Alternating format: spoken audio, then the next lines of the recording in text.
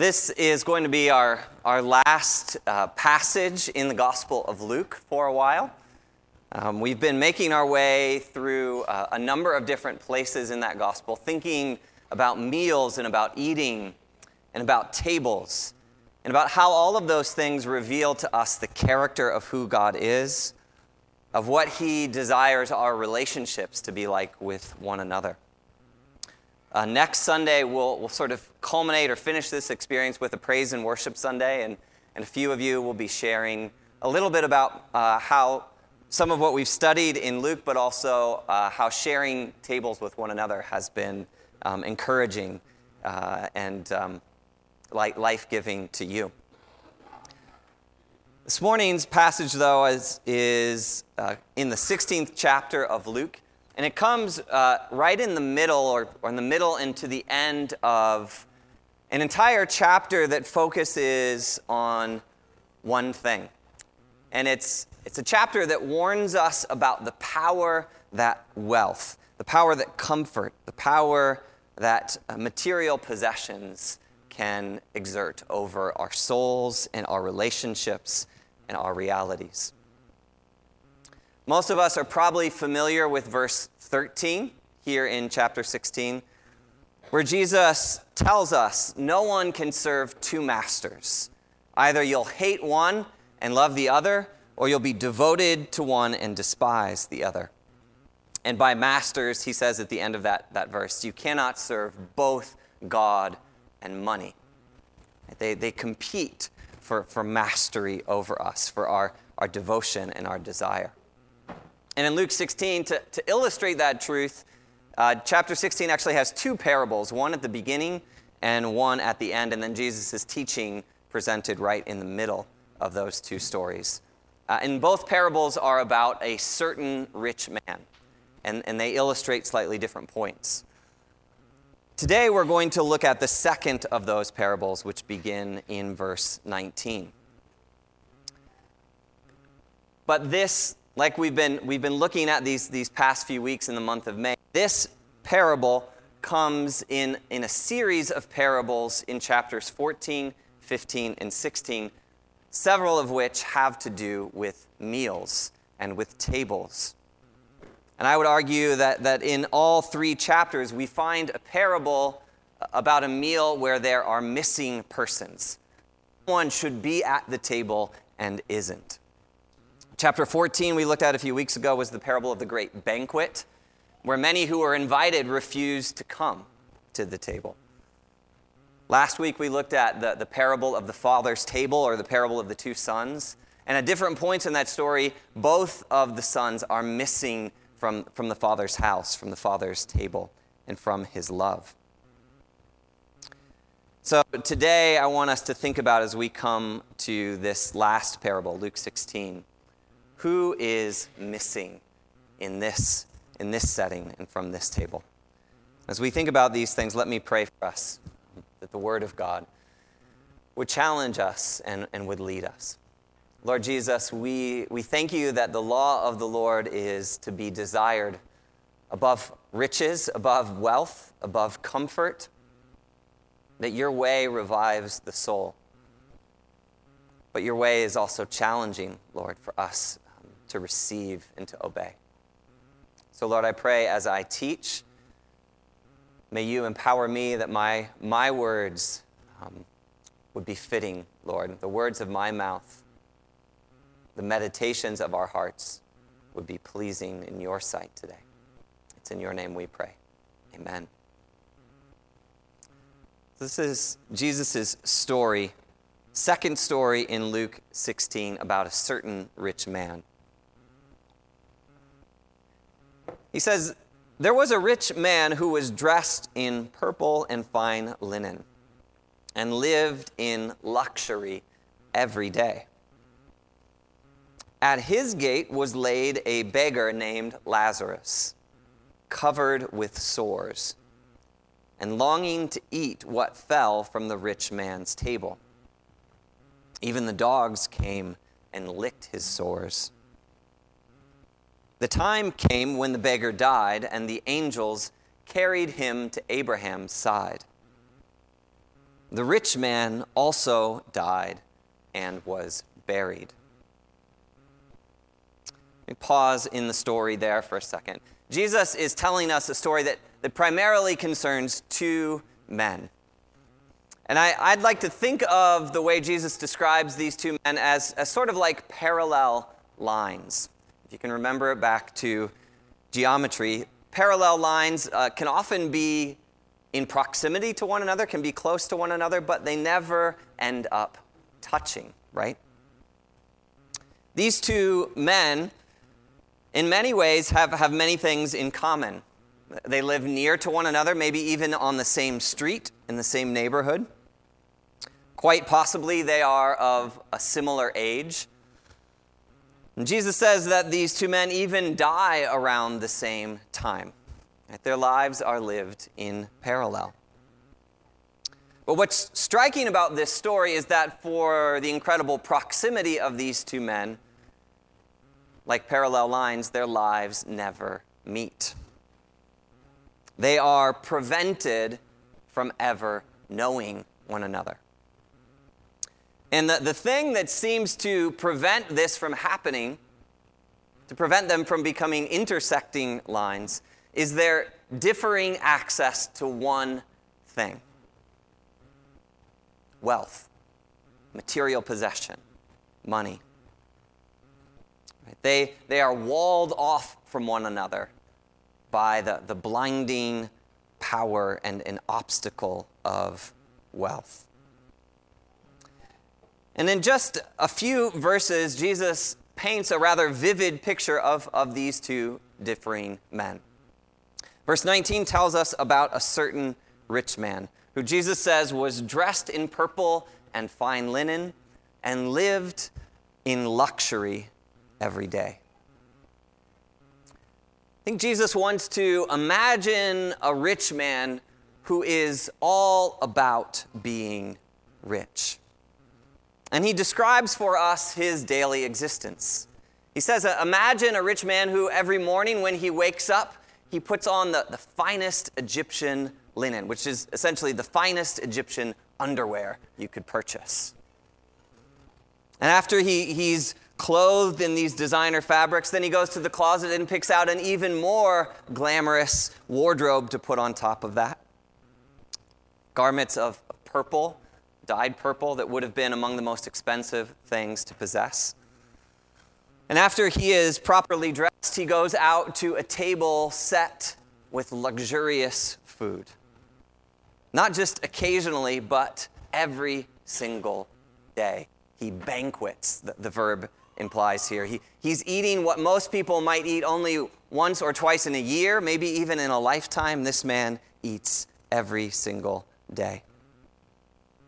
And so for this man, wealth determines how he dresses, how he acts, what he eats. In many ways, wealth defines his identity. But Jesus says, imagine another man that each day, at the same time, as this rich man is sitting down to eat in luxury, another man turns up as well, a man named Lazarus. But instead of being wrapped in the finest garments, in designer comfort, instead his body is clothed or covered in sores and infection and disease. Verse 20 tells us not only is he suffering from some kind of skin ailment, but also that he likely can't even travel to the rich man's gate under his own power. He's brought there someone, a family member or a friend, who sees that Lazarus is simply in need of something to eat. And clearly there is more than enough to eat in this rich man's home. Every day there's more than enough to eat. But the rich man, Jesus says, his gate never opens to Lazarus. Instead, it seems as though the gate of the rich man's home is ingeniously designed to keep Lazarus out, to obscure him from view, right? To keep those two lines from intersecting. One man feasts, while 100 feet away, perhaps, another man hungers to eat even the compost scrapings from his table. But Jesus says no one in the rich man's home acknowledges his presence. The only people who actually attend to and acknowledge what is happening with him are the dogs on the street who stop to lick his wounds. And this situation continues likely day after day for months, maybe for years, until finally we can presume either from hunger or from neglect that Lazarus' life comes to an end. And Jesus says not long after, his rich neighbor also dies. But even in death, these two men's fate is different. If we read between the lines, it seems Lazarus is left there on the street, unnoticed in death, unattended to, while Jesus tells us the rich man receives a proper, a dignified burial by his family. So again, two lives lived out nearly in parallel, but prevented from contact, from relationship. Until in verse 23, Jesus continues his story, and he reveals how upon death, things are reversed. The tables are turned for these two men. Verse 23, Jesus says, in Hades, where the rich man was in torment, he then looked up and saw Abraham far away, with Lazarus by his side. So he called to him, Father Abraham, have pity on me, and send Lazarus to dip the tip of his finger in water and cool my tongue, because I am in agony in this fire. Excuse me. But Abraham replied, Son, remember that in your lifetime you received your good things, while Lazarus received bad things. But now he is comforted here, and you are in agony. And besides all this, between us and you, a great chasm has been set in place, so that those who want to go from here to you cannot, nor can anyone cross over from there to us. In this middle part of the story, it's almost as if Jesus is retelling the first section, but in reverse. Because in nearly every respect, the circumstances of these two men are inverted, are reversed following their death.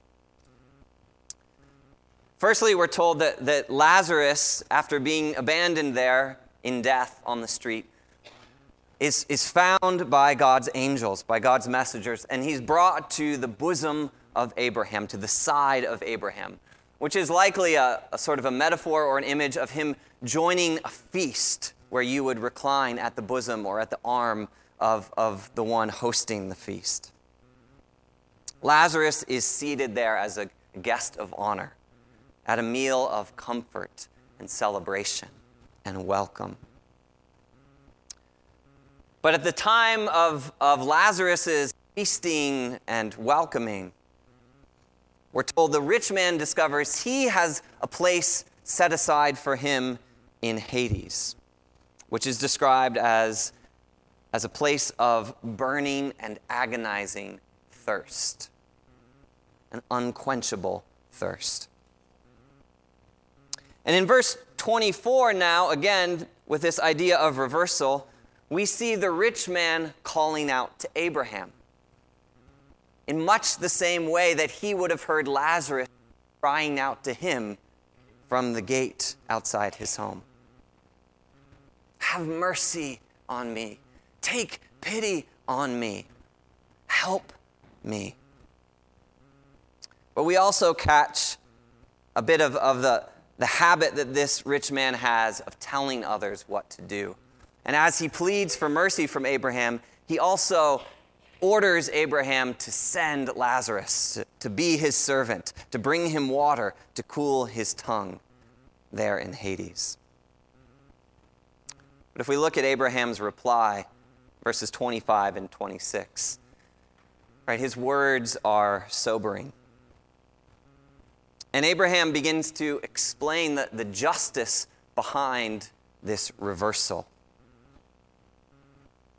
Firstly, we see that the rich man's table, banqueting and feasting, which he carefully guarded and kept to himself during his lifetime.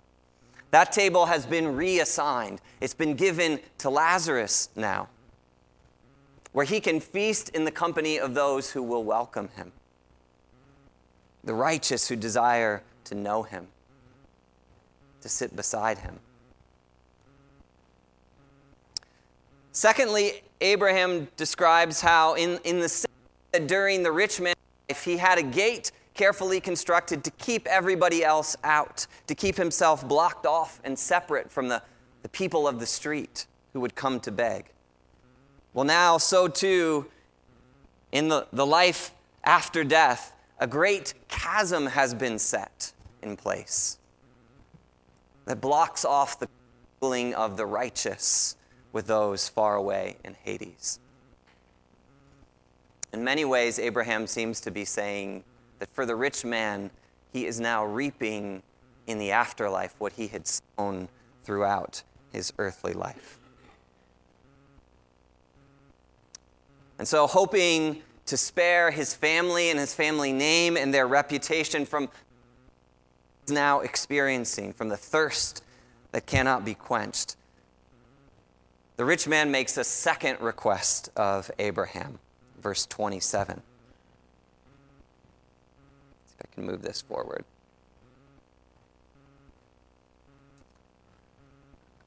It says, the rich man answered Abraham, "Then I beg you, Father, send Lazarus to my family, for I have 5 brothers. Let him warn them so that they will not also come to this place of torment." Abraham replied, "They have Moses and the prophets. Let them listen to them." "No, Father Abraham," he said, "but if someone from the dead goes to them, they will repent." He said to him, "If they do not listen to Moses and to the prophets, they will not be convinced, even if someone rises from the dead." The rich man's final request here in verse 27 implies that what allows us to ignore the suffering of our neighbors, what prevents us from acknowledging what others experience, is a lack of warning, a lack of awareness. The rich man says, if only I had known, right? If someone had told me, if someone had alerted me to how grave the suffering of my neighbor was, to how grave a mistake I was making, then surely things would have been different. But Abraham reminds him that ample warnings have already been given. He says, you and also your family, you have Moses, you have the prophets. Listen to them. By which he means if we were to go into the scriptures today and look at the books of Exodus, look at the book of Leviticus and Deuteronomy, right, the books of Moses, God makes it quite clear in those books that he cares deeply about the cries of the poor.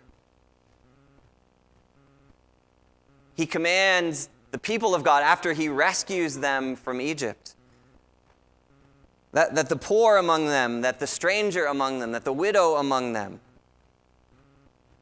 would be included in every feast, in every celebration they had. So too, Abraham says, look at the prophets.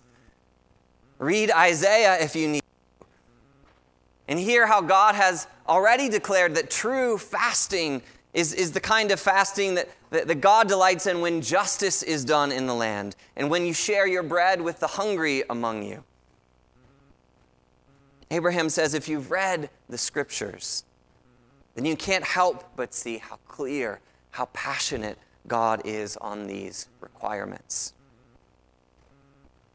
And so in verse 30, we see the rich man sort of acknowledging this, but pushing for something further. Almost as if he's saying, yeah, I know that's probably written in here somewhere, Abraham. But if it could be more personal, if you could send a ghost back, perhaps, someone to come back from the dead to warn my family, then surely they would listen. But Abraham says, if they didn't listen to Moses, if they refused to listen to the prophets, then neither will they listen, even if someone were sent from the dead. Abraham says, this is my final word on the subject. As 21st century Christians, I don't know that we spend a lot of time thinking about Moses and the prophets. I don't know how much time we let ourselves reflect on and meditate on the way that we sung about in Psalm 19 together this morning, the holiness of God, the justice of God, the way that he would call us to walk in with each other. But maybe we should, because I think the argument Abraham is making here is that if we're not inclined to listen to and live according to those words, then we're probably not very inclined to listen to and to live according to the words of Jesus either, whom God has sent to us from the grave. Right, these are the words of Jesus. This is the story of Jesus, told to challenge us to think about our discipleship. And I don't think Jesus has any problem with whether we like to eat gourmet food, whether we appreciate fine clothing, whether we know how to throw a good party. In fact, I would say Jesus created all of those things as gifts on purpose for his people. But what Jesus does have a problem with is when the gifts he has created fail to serve their creational purpose, which is ultimately to bring people together, to cause the rejoicing and feasting of all of those who are made in God's image.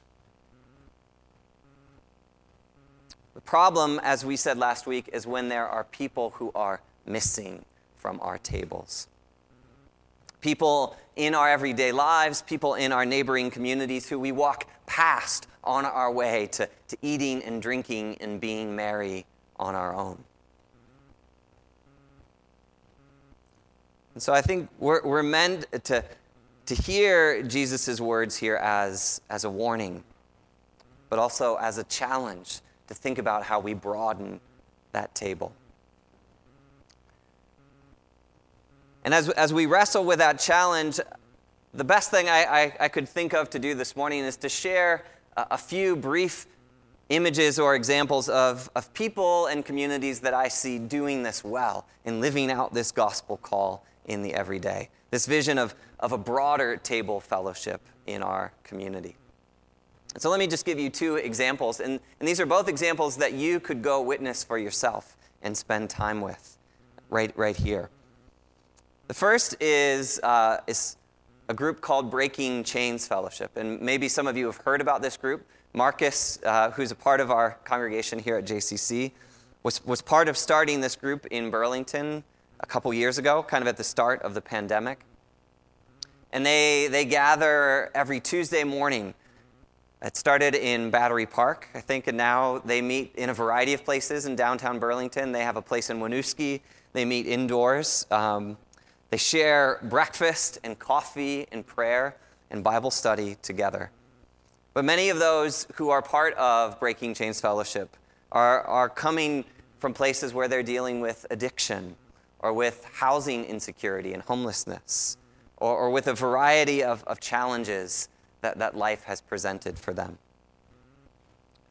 But I love that they share not only the scriptures together, but also meals together and fellowship together and time with one another. And I'm sure Marcus would welcome you as he's welcomed other members of JCC. I know Karen and Jody and others have gone to spend time with them, to come visit on a Tuesday or at other times when he's down. Again, working to be in relationship with, to have lives that intersect with a broader part of our neighborhoods and communities. I think a second place that I see this modeled and a place that we can intersect as well is the ministry at A New Place, which many of you have been connected to over the years. A New Place started as a group of local churches seeking to respond to the issue of homelessness in Chittenden County. And one of the exciting things is that during the last 2 years, during the pandemic, the community and the work of A New Place has actually expanded.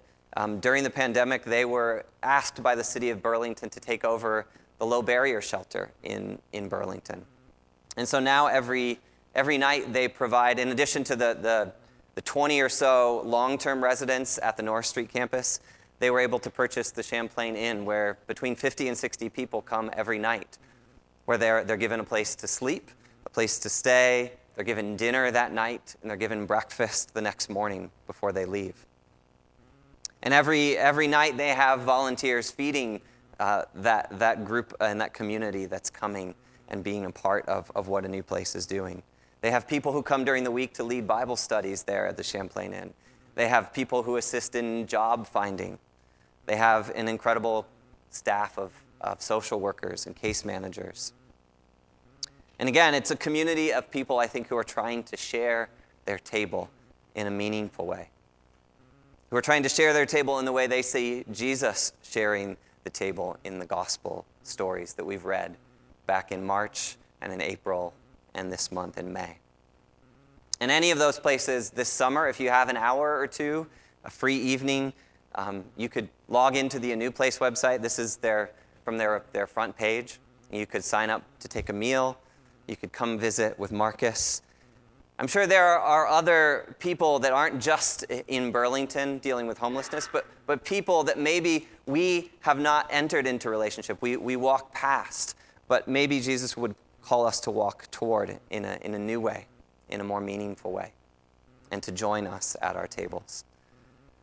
So let me pray for us as we sort of take all of these parables, all of these stories, and ask the Lord to make our table the table of the Lord that He's prepared. Lord Jesus, your truth is convicting. Your truth calls us to a way of life that is beyond our own understanding, beyond where maybe just the inertia of our own desires and comforts would lead us. But thank you that you've given us one another. Thank you that you've given us people like Marcus and the community at A New Place, and given us others who help us understand how to live out this calling together. And will you help us to keep taking steps? Lord, that we might delight in the gifts you have given and delight in those that we get to share them with. It's in your name we pray. Amen.